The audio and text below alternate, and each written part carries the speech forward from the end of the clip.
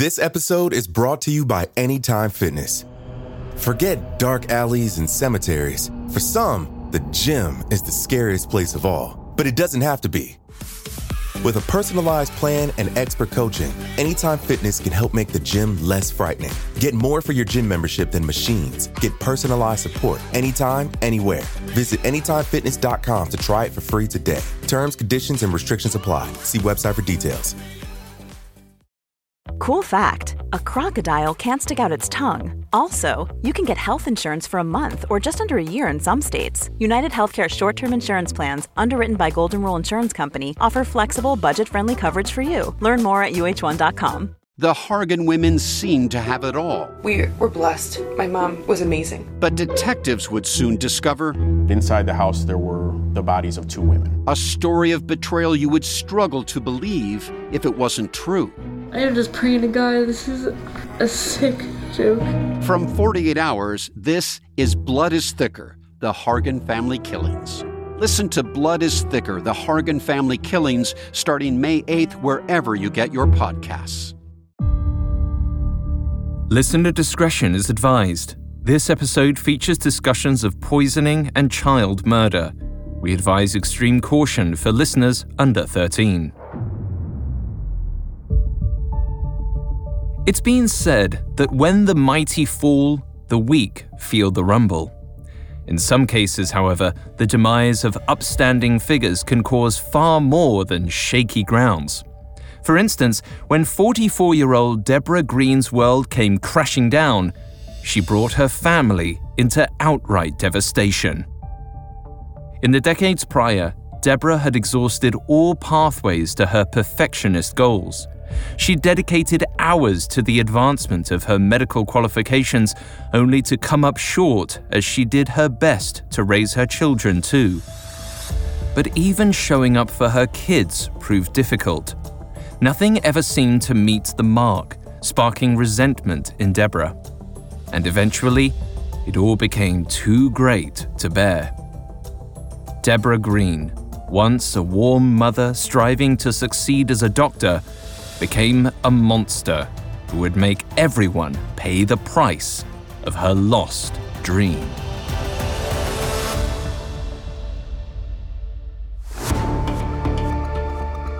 This is Medical Murders, a Spotify original from Parcast.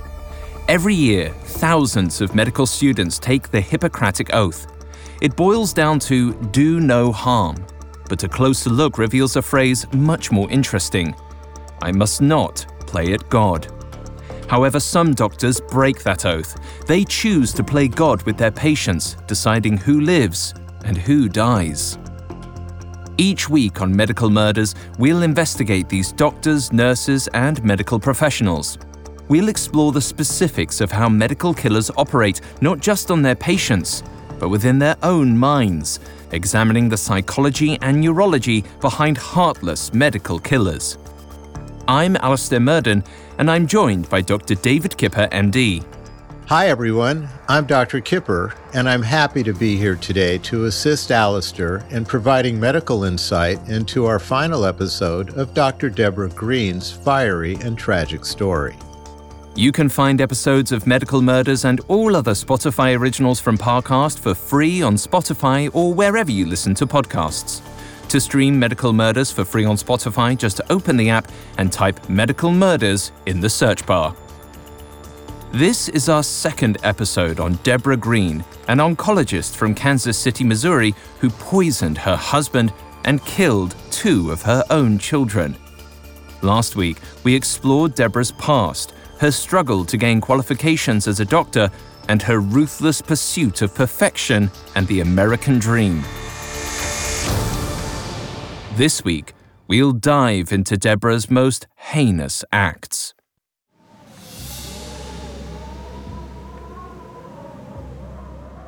A cold wind blew through the upscale suburb of Prairie Village, just outside of Kansas City, Kansas. On October 24th, 1995, just past midnight, an unnatural glow slowly rose from down the street. Soon, the smell of smoke followed the wind, waking up the neighborhood. The roar of flames and muffled screams echoed across the community, the desperate cries of Debora Green's children. Miles away, emergency operators received a hang-up call from a house in Prairie Village.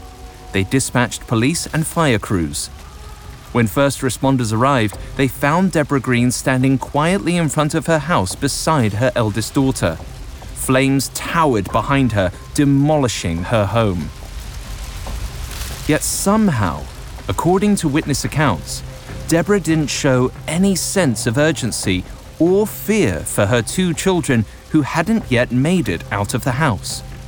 And when authorities inquired, she certainly didn't admit that she was the one who set the blaze. But Debora's tight-lipped response didn't take her far. Within days, she became the prime suspect in her children's deaths. This wasn't the first time she endangered her family. 2 months before, in mid-August of 1995, Debora Green had attempted to kill her husband, Michael Farrar. In the days that followed a family trip to Peru, Mike revealed some heavy information. After 16 years of marriage, he wanted a divorce. It was the second time in 2 years he'd asked for one. But after Debora ran a campaign against Mike with her own children, Mike backtracked and decided to try and make things work with his wife. Around the same time, Debora quit her job as a doctor to work from home and care for her children. This wasn't necessarily what she wanted for herself, but it's possible she saw it as a way to show Mike she was trying to make things work with him. Unfortunately, this was unfruitful because Debora couldn't hold back her selfish outbursts. These fits may have been Debora's way of retaliating against the life she'd been forced to sustain. Nevertheless, in the weeks that followed Mike's second request for a divorce, Debora seemed to grow increasingly out of touch with reality. In one instance, Mike received a worrying call from his children. They told him their mum was acting weird, so Mike rushed home only to find multiple empty liquor bottles. After taking the children to their aunts, he returned home, though there was no sign of his wife. He searched everywhere, but Debora had vanished. Hours later, Mike's phone rang. It was Debora, but she wouldn't tell him where she was. Accepting that she was safe somewhere, he stopped looking. It wasn't until the next day that she appeared in the house again. Though Mike may have seen the impending divorce as an opportunity for Debora to clean up her act, the marital fallout wasn't exactly a positive catalyst for her. Instead, Debora nursed a violent rage with plans to make Mike pay for the humiliation she felt. Debora ground up castor beans to put in Mike's food. Castor beans contain ricin, and if ingested in excess, ricin can cause a wide range of uncomfortable symptoms before ultimately killing a person. As a result of Mike's ricin poisoning, he would have likely been experiencing horrible stomach pain, cramping, nausea, and an intense overall feeling of weakness and fatigue. This painful stomach reaction is caused by the ricin killing off intestinal cells, causing considerable inflammation that results in intense bowel spasms. This spasming of the gut then induces vomiting and diarrhea, which creates severe dehydration from fluid loss. As the body tries to rid this poison by evacuating its fluids, blood pressure quickly drops, which causes severe weakness from the resulting low blood volume and the loss of electrolytes that accompanies this purging. Typically, when ricin is ingested, it takes about 6 to 12 hours for these symptoms to become apparent. There's no question that this type of poisoning would have caused extreme discomfort for Mike. For several days, Mike thought he could withstand the pain. He considered going to the doctor, but he decided to wait it out and see if his symptoms improved. He was a doctor himself. He knew what to keep an eye out for. Unfortunately, he wasn't keeping an eye on his wife, Debora. She continued adding crushed-up castor beans to his food despite his complaints of painful symptoms. On August 18, 1995, Mike's pain finally became unbearable. He went to the local hospital in the hopes that they could determine what was ailing him. But doctors struggled to identify the source of his health emergency. Given Mike's recent travels to Peru, his tending physicians later suggested it might be some form of food poisoning or allergy. Others thought his symptoms were a sign of either typhoid fever or tropical sprue, a rare digestive disease. Mike's ricin poisoning likely resulted in severe stomach pain, but that can be an indicator for a wide range of conditions. Diagnosing abdominal pain can be really difficult, especially because the specific discomfort can be anywhere in the abdomen or pelvic region, and can even frequently change locations. There are also a bunch of organs in the abdomen, aside from the intestines, like the liver, spleen, bladder, pancreas, gallbladder, and kidneys. The kinds of pains associated with these organs have their own nuances, but the characteristics and symptoms often overlap, which can make establishing a diagnosis difficult. Abdominal pain can also be hard to diagnose because the stomach shares common nerve groupings with the heart, so sometimes gastrointestinal issues can actually be perceived as chest pain. When the source of these pains put doctors at a loss, they can perform more targeted blood tests that screen for poisons or uncommon infections. There are even specialized imaging studies that can be used to isolate the origins of the pain syndrome. If all else fails, doctors can use a laparoscope, which is a tiny, thin tube with a small camera tip at its end. The laparoscope is inserted through a small incision in the abdominal wall that allows doctors to look around and directly identify what's causing the pain. Given the numerous possibilities of what could have been ailing Mike, doctors weren't able to quickly get to the root of the problem. Even though Mike wasn't effectively diagnosed, his time at the hospital did afford him one thing: a break from the poisoned food Debora had been feeding him. In the days that followed his admission to the hospital, Mike slowly recovered, to Debora's dismay. Still, Mike remained completely unaware of Debora's intentions. If anything, his health scare forced him to rely on her even more, and when he left the hospital shaken on August 25th, he readily allowed her to care for him. Despite his intent to get a divorce, he figured he should stay with Debora and his children while his condition remained in question. Unfortunately, this was the worst decision he could have made.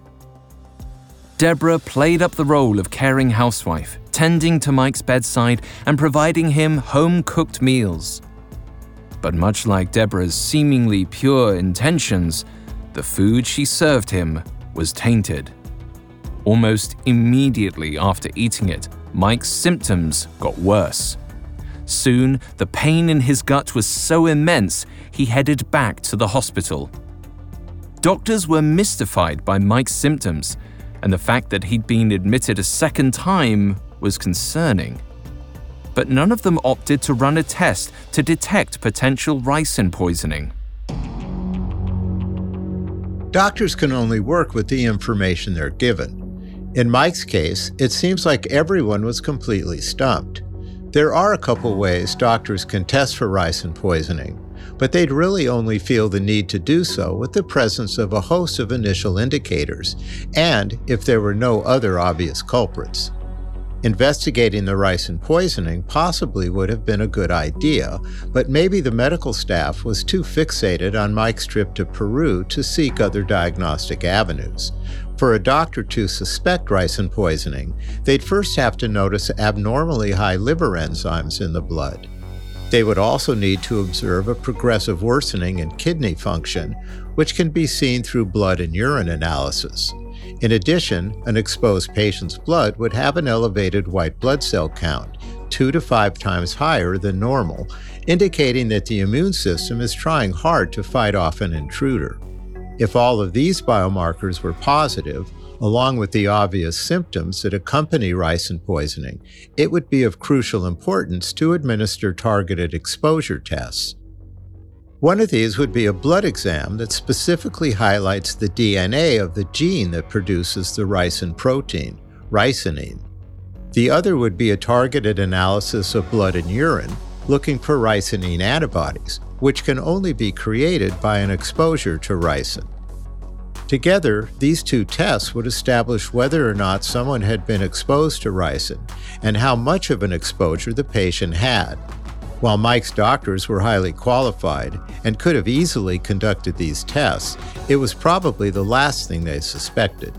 They had no idea he'd ingested castor beans, as this is an extremely rare cause of abdominal pain. So, even after doctors discharged Mike from the hospital for a second time, on August 30th, 1995, not one knew what ailed him. But one doctor did know, and despite Mike's second recovery from the ricin poisoning, she wasn't about to give up her gig. For the third time, Debora poisoned Mike's food with crushed castor beans and watched him eat every bite.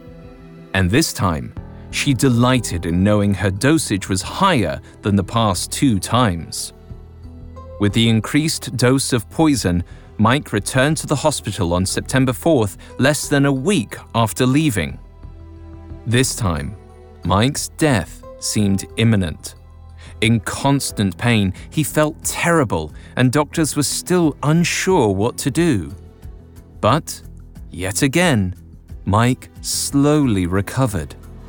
By September 11th, doctors allowed him to leave.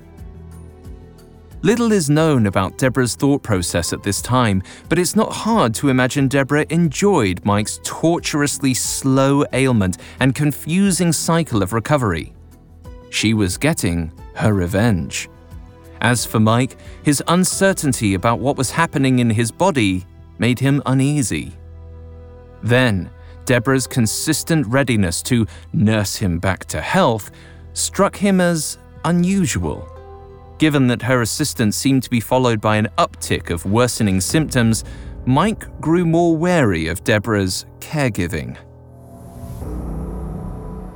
Once again out of the hospital, Mike confided his recent troubles to a woman we'll call Elizabeth. She had been a fellow parent on the recent Peru trip, and the two had apparently sparked a romantic relationship. Since their return, they'd maintained communication, and Elizabeth insisted that Debora had been poisoning Mike. But Mike wouldn't hear it. Though there were odd coincidences between Debora's care and his pain, he didn't want to believe the mother of his children was capable of something so horrible. Still, his increasingly volatile home environment made it hard to see his wife in a positive light. Debora drank heavily most nights, and her speech patterns changed. Debora got angry at anything that crossed her path and often rambled about domestic problems and annoying daily encounters. She also complained about Mike's girlfriend, Elizabeth, and claimed she wanted the woman dead on multiple occasions. Other times, Debora threatened to kill herself over the collapse of her marriage. On September 25, 1995, Mike called 911 after finding his wife severely inebriated at their family home. When police arrived at the house, they found Debora lying in bed, drunk. Mike said she'd been drinking alcohol for 2 or 3 days straight. But while Debora seemed disheveled and inebriated to the police, she wasn't violent. Technically, she didn't need medical treatment, but as a precaution, authorities transported Debora to an emergency room for an assessment. Meanwhile, Mike called relatives to watch the children and grabbed a few of Debora's things to bring for her stay at the hospital. It was then that Mike informed police of a discovery he'd made just 1 day earlier.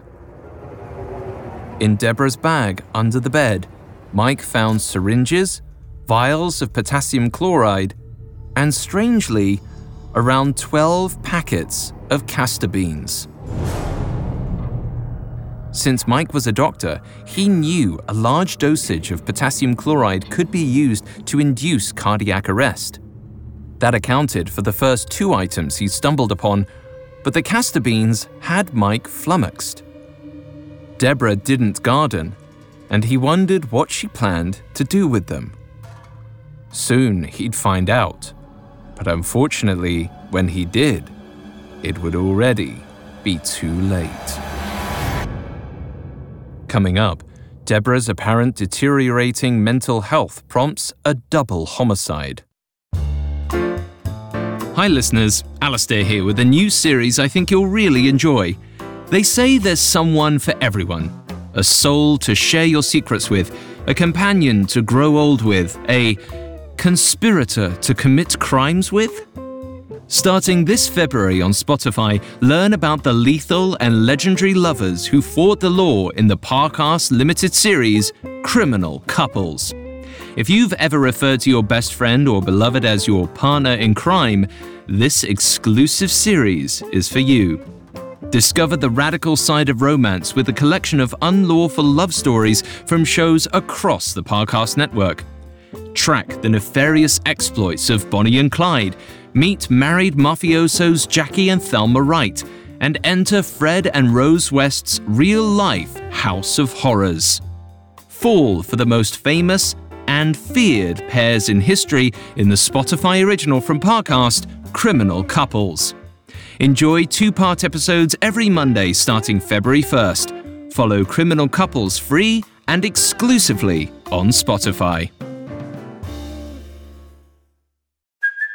Hey, it's Kaylee Cuoco for Priceline. Ready to go to your happy place for a happy price? Well, why didn't you say so? Just download the Priceline app right now and save up to 60% on hotels. So whether it's Cousin Kevin's Kazoo Concert in Kansas City, go Kevin, or Becky's Bachelorette Bash in Bermuda, you never have to miss a trip ever again. So download the Priceline app today. Your savings are waiting. Go to your happy place for a happy price. Go to your happy price, Priceline. Now, back to the story. In September 1995, Dr. Debora Green was at the end of her rope. After her husband, Mike, requested a divorce for the second time, she attempted to kill him with ricin extracted from castor beans. But her lethal intentions hadn't yielded the outcome she'd hoped for, and her subsequent binge drinking forced Mike to call 911 to protect her. It was only after Debora went to the hospital that Mike found potassium chloride, syringes, and castor beans in one of Debora's bags. A doctor himself, Mike knew a potassium chloride injection could induce cardiac arrest. He became even more concerned for Debora's sanity. It was possible she was planning to kill herself. But Mike had yet to realize that she had really been planning to kill him. So when he arrived at the local hospital, Mike showed the police officers the bag of Debora's poisons with a relative cluelessness about the mountain of evidence he sat on. Police took it, but they weren't so sure what Debora's items meant either. If anything, the contents of Debora's purse were merely a sign that she needed psychiatric assistance. So her physicians conducted a mental assessment. Her tending clinician, Dr. Pamela McCoy, knew not to judge Debora's calm disposition as a sign that she was stable. And when Mike walked into her room, Debora's quick shift in behavior gave Dr. McCoy some revealing information. Debora spat on Mike and said, "You will get the children over our dead bodies." In Debora's mind, her forced detour to the hospital may have been Mike's attempt at proving her an unfit mother. Of course, it is possible Mike had attempted to sabotage Debora, knowing they had a custody battle ahead of them. But we can't know for sure. Regardless of Mike's intentions, Debora's threatening words toward her soon-to-be ex-husband were aggressive and measured. As a result, she was prescribed a stay at a mental health facility, Menninger Clinic. Initially, Debora agreed, knowing she'd been under a lot of stress. But mere hours later, Debora had a sudden change of heart and disappeared. And when Mike and her family were notified, they couldn't locate her. Luckily, authorities found her less than 2 hours later. It turned out that Debora decided to walk home in nothing more than her hospital gown in the cold Kansas City weather. They picked her up by the side of the road and took her back to the hospital, where she agreed to be admitted to Menninger Clinic. According to author Anne Rule in her book Bitter Harvest, A Woman's Fury, A Mother's Sacrifice, doctors at the clinic had time to diagnose her with bipolar disorder and suicidal tendencies. They prescribed her Prozac, Transine, and Klonopin to help manage her symptoms. Debora's mental health crisis appeared serious and was diagnosed as a bipolar illness. There are 2 types of bipolar disorders. Type 1 presents as an agitated state of mania. Type 2 is a depressive type, which was Debora's presentation. This subtype manifests symptoms like hopelessness, irritability, fatigue, and anxiety. Bipolar 2s also have a high tendency to abuse substances, which is noteworthy in light of Debora's alcoholism. Debora was treated for her bipolar disorder with 3 medications that were commonly prescribed in the mid-90s. However, they're not generally used today because we've recently uncovered the specific neurotransmitter responsible for this disease, which is dopamine. Debora was treated with Prozac, a serotonin medication that doesn't correct the imbalance of dopamine associated with her mental illness. On top of this, the benzodiazepines she was given may have actually agitated her disorder and symptoms. The current treatments we use for bipolar patients are dopaminergic medicines, like lithium, for example. Latuda is another medication currently in use, and even ketamine is being investigated as a potential treatment. In severe cases, electroshock therapy has proven to be effective. Despite the fact that there's always an ongoing evolution in psychiatric treatment, demonstrated by how different Debora's treatment regime would look today, it's always important to try to solve these issues and seek available care. And she did get care. Debora reluctantly accepted treatment at the mental health facility. Meanwhile, Mike got to work investigating the uses of castor beans. Soon, he faced a hard revelation. The ricin in them could be enough to lethally poison someone if ingested in high quantities. Mike reflected on the bitter taste of the food Debora had served him, something castor beans are known for. It now seemed irrefutable that Debora had poisoned him. It's unclear why Mike didn't immediately go to the police with this information. Perhaps he didn't believe he had enough physical evidence. Alternatively, he may have been holding out on a more ideal time to invoke the information and catch Debora by surprise. Whatever the case, Mike wasn't completely resigned with his discovery. He decided it would be safest for him to move out of the house. Just 4 days after Debora was admitted to the mental clinic, she had herself checked out, and Mike found a cheap apartment halfway between work and his children's school. For a short time in October 1995, it seemed that things were more balanced than they'd been. With Mike away from the home, Debora wasn't erupting as frequently.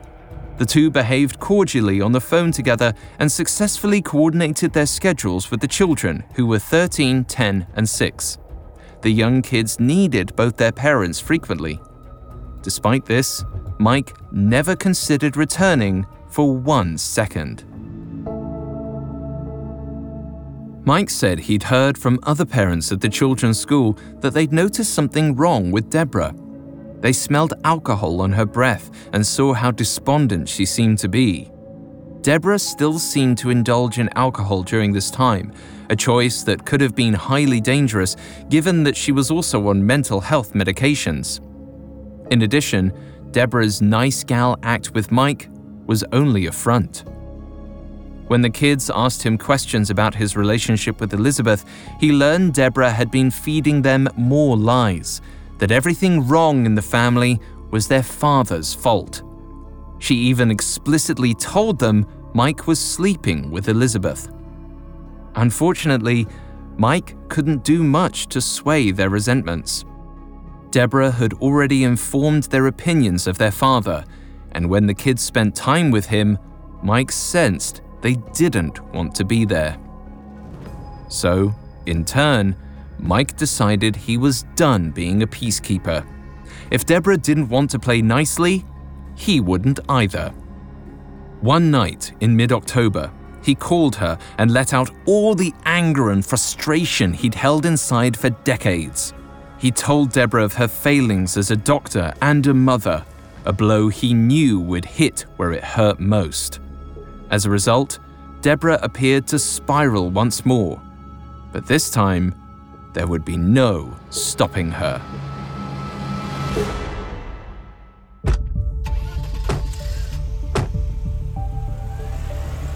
On the afternoon of October 23rd, Mike picked up two of his children to take them to his oldest son Tim's hockey game. Afterwards, Mike tried to converse with them on the drive home, but the growing resentment Debora had planted in them seemed to strain their interactions. Though Mike was only just starting to talk to lawyers about his plan to divorce his wife, he grieved the fact that he'd already lost so much of his children's love. As he pulled up to the family home, the home he'd once seen as a beacon of hope in his marriage, he felt only sadness.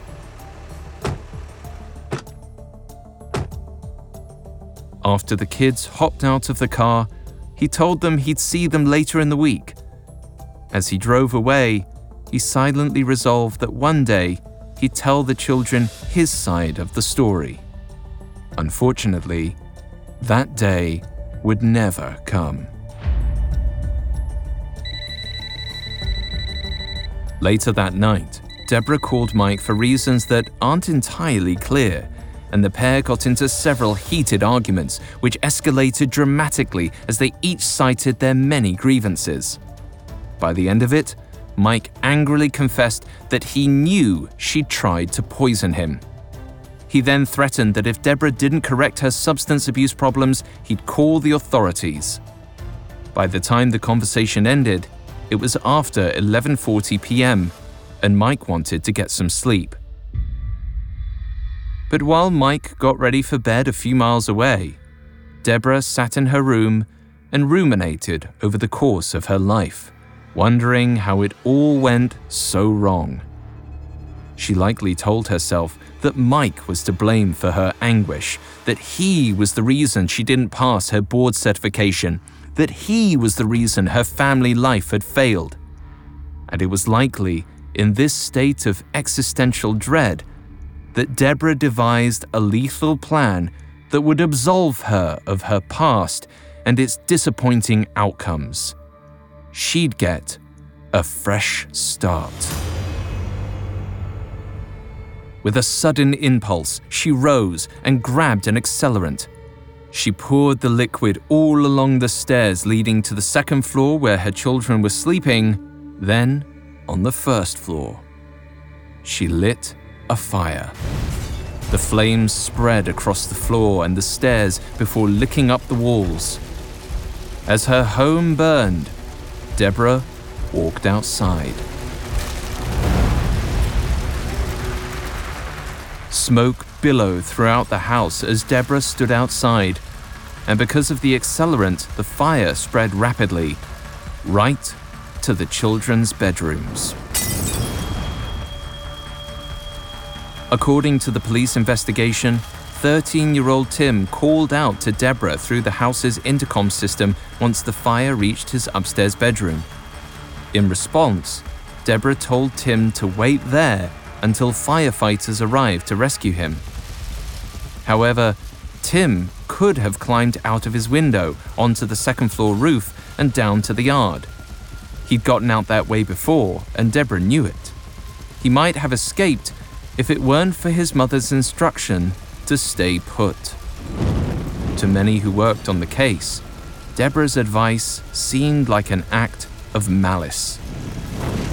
In another room, 6-year-old Kelly slept, unaware she was in harm's way. Meanwhile, the middle child, Kate, quickly dialed 911 before climbing out of the window and over the garage. In her pajamas, the 10-year-old stood on top of the garage, terrified. She didn't know if she could jump and felt too scared.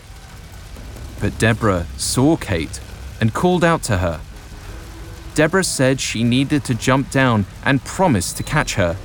Hesitant, Kate swallowed her fear and leapt. Debora did not catch her.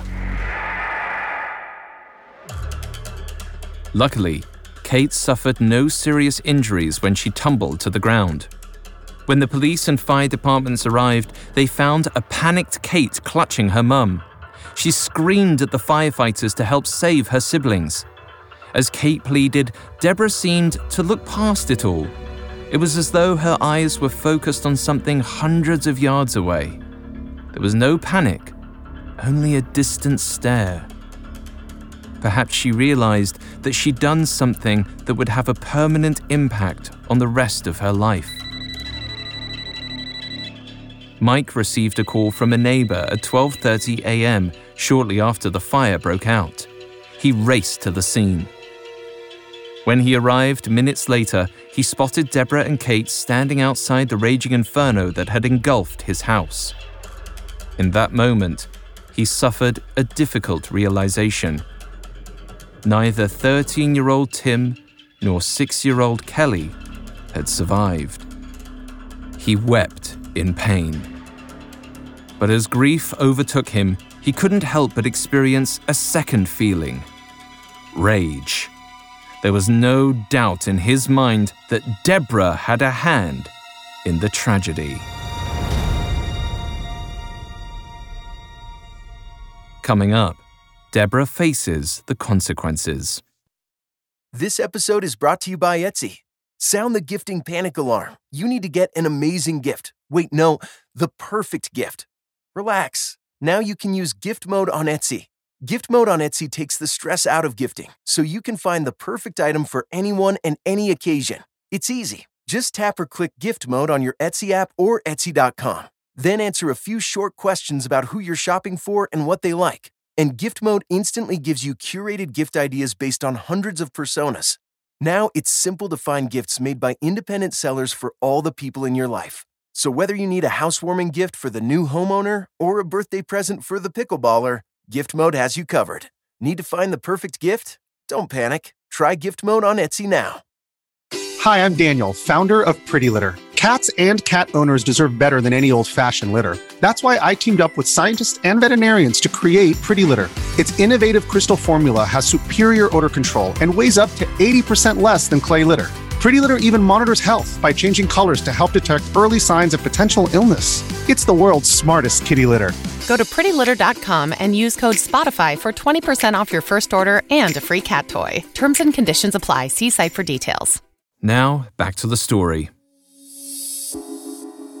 Around 4 a.m. on October 24th, 1995, authorities brought 44-year-old Debora Green into the police station for questioning. Investigators wanted to get to the bottom of her family's house fire. When they asked Debora what happened, she claimed that she'd fallen asleep with the door closed, only to wake to a blaring smoke alarm. When she threw open the door, she found a smoke-choked hallway and had no way to reach her children. So she slammed the door shut and escaped out of her room through the sliding glass door that led outside. The investigators noted that Debora seemed distant in her telling of events, as if she was talking about someone else's life. They found it odd that Debora didn't seem panicked about that night's events, nor grief-stricken by the loss of her children. It took her over an hour after authorities first arrived to ask about Tim and Kelly. Even then, her requests didn't feel urgent. Strangely, she referred to everything immediately in the past tense, as if her children were long dead. But at that point, she couldn't have known if they'd survived or not. Around the same time, investigators were going through the rubble. There, they found the bodies of 13-year-old Tim and 6-year-old Kelly. They located Tim in the living room of the first floor, while Kelly still laid in her bed. She'd slept through the entire ordeal, dying of carbon monoxide poisoning. Investigators theorized that Tim had crawled onto the floor of his second-story bedroom before losing consciousness, and then fell to the first floor after the blaze weakened the house. While his body has significant burns, a coroner's report later said that these were mostly post-mortem. The effects of smoke inhalation on the body are really significant. In order for a fire to sustain itself, it needs to suck up oxygen from the environment. When a fire spreads in an enclosed space, like within a house, it takes up most of the available oxygen people need to breathe and stay conscious. When we're outside in normal conditions, the natural oxygen level in the air is about 21%. In an environment where oxygen levels decrease to about 9%, people usually become unconscious and die when oxygen levels reach about 6%. Death from insufficient oxygen here is a result of respiratory and cardiac arrest. On top of this, the resulting smoke from a fire is composed of a ton of toxic chemicals and particulates that invade the air passages and lungs. The bulk of this smoke, however, is carbon monoxide, a tasteless, odorless, and colorless gas that results from the incomplete burning of materials containing carbon, like wood and other materials used to build homes. When carbon monoxide is inhaled, the lungs pass it into the bloodstream, where it sticks to hemoglobin molecules. These hemoglobin molecules, which supply oxygen to the body's vital organs, are unable to function when carbon monoxide is attached to them. As a result, the cells that make up our vital organs, like the heart and brain, start to suffocate and die. Loss of consciousness and death from smoke inhalation and carbon monoxide poisoning takes anywhere from a few minutes to an hour, depending on the level of exposure and someone's overall health and age. Young children and the elderly, for example, are at a higher risk because their lungs are less developed or more vulnerable. In regard to what happened in the greenhouse, Tim's final moments were, unfortunately, most likely filled with fear before he passed out and eventually died. His little sister Kelly, on the other hand, most likely felt no suffering, as she was asleep when the carbon monoxide poisoning rendered her unconscious before taking her life. Once their deaths were confirmed, a detective entered the interrogation room and informed Debora of Tim and Kelly's fates.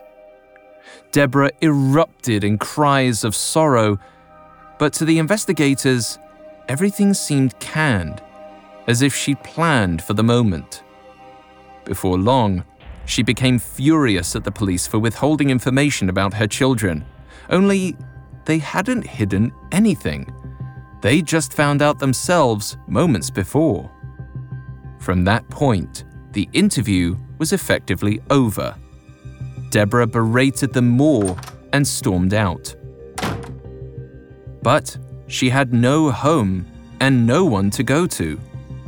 She reached out to Mike for a place to stay, but he didn't care to see her. He gave her a few $100s for a hotel room and left. The day after the fire, Mike filed for divorce and requested custody of his only remaining child, Kate. He knew in his heart Debora was responsible for the fire. The words she said on September 25th echoed through his head. "You will get the children over our dead bodies." Debora was evidently more concerned with punishing her husband after their heated phone call the night of the fire than the lives of her children. As the investigation into the house fire continued, that fact became abundantly clear. During an initial sweep of the house on October 24th, a Labrador sniffer dog named Avon detected the presence of an accelerant. Fire investigator Jeff Hudson and his team noticed what they called pour patterns throughout the ground floor. In a typical accidental fire, there is normally only one place of ignition. However, the pore patterns indicated there were several sites where the fire started. By the large pore patterns, detectives assumed anywhere between 3 and 10 gallons of accelerant were used that night. Oddly, the accelerant stopped right at the threshold of Debora's bedroom. And by reading the burn patterns, they surmised that her door was never closed that night. The fire was no accident. Unbeknownst to Debora, on October 26, 1995, the criminal investigation began. While authorities had their suspicions about Debora, they wanted to be thorough. So they looked into the background of every close family member. They even sent agents to the joint funeral of both children on October 27th to look for any odd behavior from those in attendance. And while most there were quietly grieving, Debora flew into another fit of rage. Debora yelled at the funeral home staff about anything and everything she found undesirable. Her anger was so fierce that at one point her own parents stepped in to tell her to calm down. Debora experienced a rash of emotion in the wake of her children's deaths, as her body and mind were reacting to the tragic circumstances. It's sort of a cliche to say this, but everyone reacts to grief differently. Although there's been some controversy about the lack of empirical evidence in her work, in my own experience, I feel that Dr. Kubler-Ross's expertise and writings on grief is indicative of the way people behave when dealing with loss. She initially laid out 5 stages that people generally go through when confronted with their own terminal illnesses, and found that these same phases are largely applicable to people dealing with the loss of loved ones as well. Anger is one of these stages, and this is clearly what Debora experienced during the funeral. There's also a big possibility that her furious anger was associated with and fueled by a guilty conscience. On a biological level, the stress of grief creates a release of cortisol, or the stress hormone. This rise in cortisol affects the limbic system, or the collection of brain structures that regulate our emotions. Debora's grief likely impaired her cognition, which led her to increased irritability and a heightened tendency towards outbursts of rage. But Debora may have been mad for another reason as well. Mike had planned the funeral. Authorities were quick to pick up on this information and the conflict between the former couple. So, as the weeks went on and the investigation continued, detectives questioned Mike's role in it all. Talking with him, they quickly ruled him out as a suspect because of his airtight alibi. He was with his girlfriend Elizabeth the night of the fire. During the interrogation, Mike talked about his and Debora's contentious relationship. He methodically highlighted all her outbursts and then dropped a bombshell. He explained his recent medical problems and his discovery of castor beans in Debora's bag. Hearing this, they asked for a blood sample to see if Mike tested positive for ricin antibodies. While waiting for those results, they found more damning evidence against Debora. Among the items gathered at the fire-ravaged home was a copy of a book called Necessary Lies that dealt with children dying in a house fire which was said to be set by the female protagonist. Investigators also discovered that a sample of Debora's hair they'd taken showed signs of singeing. This meant that her story of leaving right after she saw smoke was untrue. In most arson cases, when an accelerant is lit, it causes an intense, quick rush of flames. These flames usually cause some sort of superficial damage to the arsonist, like singed hair. But the discoveries didn't end there. By mid-November, police had consulted toxicologists about Debora's alleged attempts on Mike's life. As they waited for his blood test to come back, it was becoming more and more apparent that Debora had tried to poison her husband. This corroborated her willingness to set her family's home ablaze. So, on November 22nd, less than a month after the fire, police arrested Debora and took her into custody. A judge set her bail at a county record $3 million, meaning she couldn't afford to live free while awaiting trial. Still, in prison, she professed her innocence. In January of 1996, both the prosecution and defense presented their arguments in front of a judge at the pre-trial show cause hearing. While no judgment could be made, all evidence was brought forth. The defense suggested that it wasn't Debora who set the fire or poisoned Mike, but Tim, their deceased 13-year-old son. But the defense had little to back up their claims. The prosecution presented their wealth of evidence, including Debora's inconsistent story and the receipts she kept from buying the castor beans. It was enough to discredit the defense's theory, and Debora's case was sent to criminal trial. There, she faced felony charges. Months later, when the prosecution hinted that they were trying for the death penalty, Debora and her lawyers agreed to a plea bargain. On April 17, 1996, Debora pled no contest to capital murder and aggravated arson charges. On May 30th, a judge handed down 2 concurrent hard 40 sentences. That is, she would spend at least the next 40 years in prison without the possibility of parole. For Mike, this was just the first step in trying to get any semblance of a life back. He'd gone back to work as a doctor, but the loss of his children shattered him. Nothing would ever get him back to normal. But knowing that Debora couldn't hurt anyone else helped. Not that she didn't try for the opportunity. Behind bars, Debora wanted control of her life and filed several motions to get out. In 2000, Debora's lawyers questioned if she'd been mentally healthy enough to plead guilty. But in this case, Mike and the rest of the family were spared the trauma of deliberating over Debora's guilt again.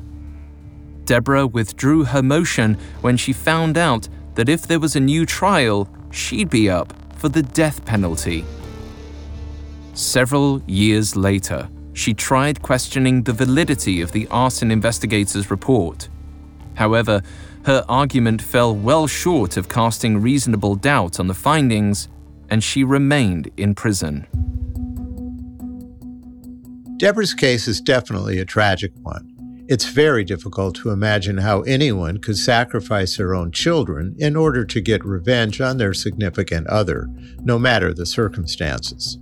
This case differs from our other medical murder tales in that Debora Green is the first person we've discussed who attempted to kill using ricin. While she used her medical knowledge to poison her husband, her murders were motivated by a personal vendetta rather than a general impulse to kill. It's clear that her problems with fostering healthy relationships went far beyond her inability to work professionally with others.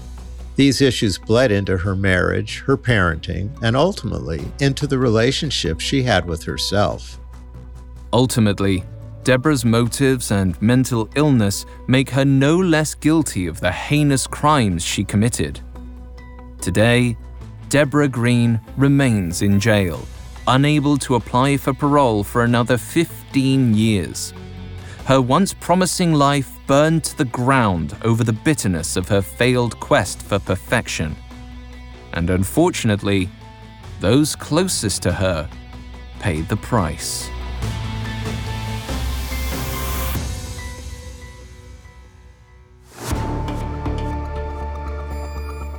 Thanks for listening to Medical Murders, and thanks again to Dr. Kipper for joining me today. Thanks very much, Alistair. For more information on Debora, amongst the many sources we used, we found Bitter Harvest, A Woman's Fury, A Mother's Sacrifice by Anne Rule extremely helpful to our research. You can find all episodes of Medical Murders and all other Spotify originals from Parcast for free on Spotify. Not only does Spotify already have all of your favorite music, but now Spotify is making it easy for you to enjoy all of your favorite podcast shows, like Medical Murders, for free from your phone, desktop, or smart speaker. To stream Medical Murders on Spotify, just open the app and type Medical Murders in the search bar. We'll see you next time. Medical Murders is a Spotify original from Parcast. It is executive produced by Max Cutler, sound design by Trent Williamson, with production assistance by Ron Shapiro, Carly Madden, Kristen Acevedo, Jonathan Cohen, Alexandra Trickfordottir, and Joshua Kern. This episode of Medical Murders was written by Robert Tyler Walker, with writing assistance by Maggie Admire and Lauren DeLille, fact-checking by Bennett Logan, and research by Chelsea Wood. Medical Murders stars Dr. David Kipper and Alistair Murden.